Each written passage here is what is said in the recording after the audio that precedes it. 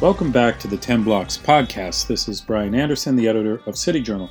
Joining me on today's show is Kay Hymowitz. Kay is the William E. Simon Fellow at the Manhattan Institute. She's a longtime contributing editor at City Journal. You can follow her on Twitter at Kay Hymowitz, and her latest story for City Journal, which appeared in our spring 2020 issue, is called The Human Network, with the subtitle, Our Social Nature Makes Nearly Everything, from Behavior to Viruses, Contagious. It's a very timely story. And if I might add, and I think Kay would agree, this social contagion also extends to the kind of protests and rioting and looting that we've seen all over the country over the last 2 weeks. We'll be sure to get her to talk about those events a little later in the interview. Kay, thanks very much for joining us. My pleasure, Brian.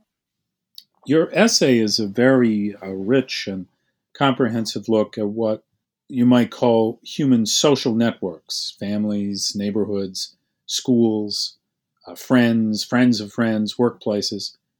What isn't widely understood, as you point out, is how these networks affect the behavior of human beings. For example, while the parents of teenagers struggle to help their kids navigate peer pressure, adults aren't free from such kind of peer pressure or social contagion, as you call it, themselves. So this, phenomenon, as you open your essay, is quite evident when it comes to divorce. So how does network behavior influence divorce? And maybe you could just describe a little bit more about what you mean by, and what researchers mean by network behavior. Well, I think the best way to start is to think about the way microbes go viral, that is, they get spread. And something similar can happen with social phenomenon as well. Social phenomenon, everything from emotions. Now, think of if you go to, let's say, a Rolling Stones concert, and I'm dating myself here.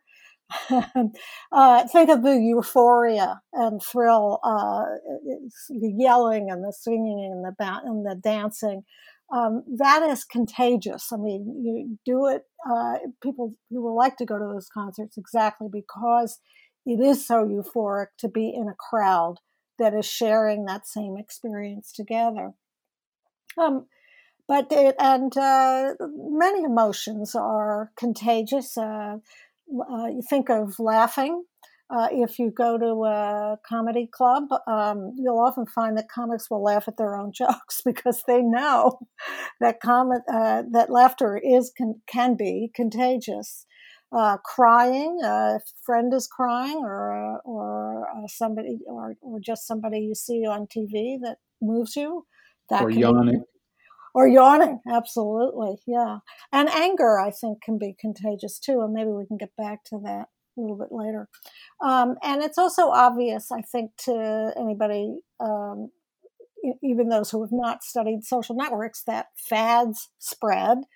Something like the keto diet, I still don't quite entirely understand what it is, but I know it spread from nothing several years ago to being very, very popular. So even, what I tried to show in the piece is that even a lot of behaviors that seem highly personal and deliberative actually turn out to have a social dimension. You mentioned divorce, and I start the piece with this story of divorce precisely because it does seem so personal. People spend the nights tossing and turning, talking to friends, about their decision, going to priests or rabbis or ministers to discuss what to do. It seems like a wrenching personal decision. But what social network researchers have found is that it actually spreads divorce. What they did was they looked at a huge data set from something called the Framingham Heart Study, and looked at people over time, and they were able to see that people who divorced had this effect on other people, that if your friends divorced, you were 75% more likely to divorce yourself. I mean, that's a big number. If friends of friends divorced, it was about 33%. Beyond that, there didn't seem to be that much of an effect. But the point is that this is a social phenomenon you never would have thought of as something that you would imitate or learn from somebody else. You would make the decision on your own. It seems that what happens is that people's perceptions of what's normal behavior or acceptable behavior begins to change according to their social networks. And that is certainly something that happened with divorce by the 1970s and has continued since then. Well, you talk about in this context teen suicides, which is an even more disturbing example Yeah. of this kind of social networking effect. Perhaps you could elaborate a little bit on the story you tell Yeah. in your piece about that. Right. Well, one of the things that I think is interesting about this social network theory, which can get rather technical, is that all parents know about social networking. When we're worrying about who our kids' friends are, who their peers are, when we talk about peer influence or peer effects or bad influences, we're talking about social networks. And social networks, particularly for adolescents, can be an amazingly strong force. And I'll give you the really alarming story you alluded to first, but there are some better stories, some more positive stories. There was a community in the Midwest some years ago had a cluster, what the network scientists call cluster, of suicides among high school students. And social scientists had sort of suspected that suicide occurred in clusters, but they didn't really have a theory for it. So these researchers went into the community, and what they found was that the kids there had, after there were a few suicides, the kids in the community more broadly came up with the idea that what was causing it was academic pressure. And that became the sort of narrative for understanding teen suicide. And they In the sense of pressure for good grades, you mean? for good grades, yes, this was a Yeah. wealthy community, and with a lot of aspirational kids and families. And that meme, that idea that academic pressure could make you consider or actually commit suicide sort of became part of a narrative that got passed on to kids. And this went on for some years in this community. That instead of the meaning making, in this case, that it was academic pressure, helping to solve the problem, it actually reinforced the problem by telling kids this was normal, quote unquote. I don't mean to say that everybody wanted you to do it, but simply that this is something that could happen to you too. In the sense that it created a kind of narrative which gave people a justification for acting in this way? Well, I think more than that. Let's say you did feel upset about your grades. You could then magnify your feelings by thinking about your friend. And by the way, it was often popular kids there were several popular kids who did this, and those popular kids have more impact on the social network than most of us regular folks. And you then might experience not just that you're upset about your grade, but that this is really a tragedy and something that would be worth considering suicide for. You've talked here about divorce and teen suicide, very troubling aspects of this kind of social contagion.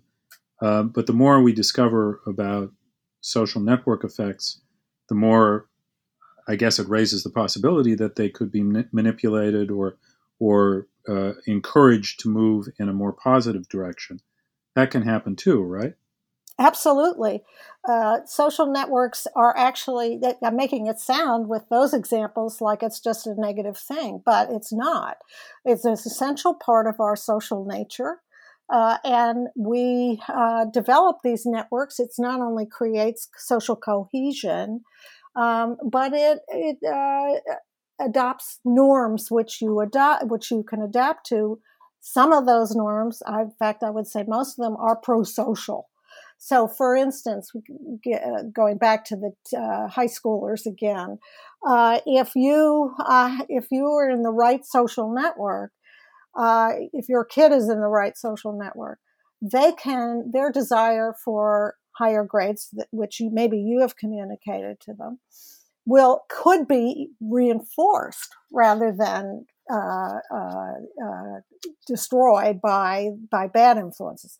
So, one reason I think so many parents spend so much time and energy and money on ensuring that their kids live in a wealthy neighborhood, or at least a relatively affluent neighborhood, is not just because they're snobs and not because they're racist, but because they know that they need their kids to be around kids who are going to reinforce the goals and values that they have. And they feel that that is more likely to happen in a wealthier and neighborhood with strong schools. You wrote your story really against the backdrop of the beginning of the COVID-19 pandemic in the United States. Certainly, what you're describing in this article applies to regular old viral transmission, right? Right. One of the things I've found fascinating about the epidemic is that people very quickly began to understand the impact that their behavior had on other people. So if they went outside without a mask or didn't wash their hands after being outside, or if they didn't cover their cough or something like that, they could actually really harm other people. And it's much harder to understand, I think, how social behaviors might transmit and harm other people. But that is the case as well. So with the COVID, people began to see, well, if I do this, if I go out with my friends, I could actually harm my parents, when I come home by getting the disease. So Sure. it's a very powerful illustration of just how tied together we are as social creatures. We've had the pandemic, and now we've had this period of very troubling urban unrest. Um, and it certainly seems that there's been a kind of social contagion at work here too, wouldn't you say? Absolutely. I think, as I mentioned before, emotions are contagious. And emotions ran very, very high after the murder of George Floyd. And that anger gets reinforced. You feel it, the people around you feel it. You come together in big demonstrations, which are characterized by social contagion. Now, it doesn't have to be anger; it can be very controlled. It's a sense of injustice, but you can also see how it could easily degenerate into angry and even violent behavior. And I think that the looting and some of the more violent behavior by some of the protesters can really be seen as a loosening of certain kinds of norms that you generally experience in life. It seemed like, well, other people are, going into that sneaker store and taking all those sneakers, and you don't have the police around to stop you, so you go in too. Same thing with throwing rocks at the police. It may be that you are a kid who never would have thought of doing such a thing on your own. but you see other people around you doing it, and it makes it seem, the more you see, the more normal, right? It begins to seem. And so that, I think, is how the contagion. Right. It can create mobs very easily. Right. It's one reason you want to keep emotions very under control when there are crowds.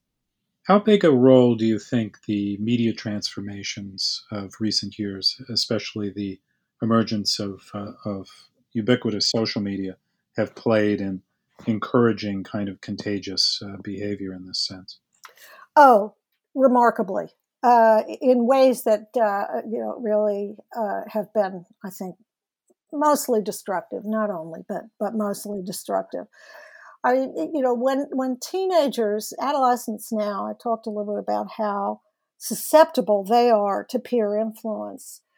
What do they see when they go on their friends' social media websites, sites? They're not seeing their friends studying or doing something constructive. They'll see their friends partying.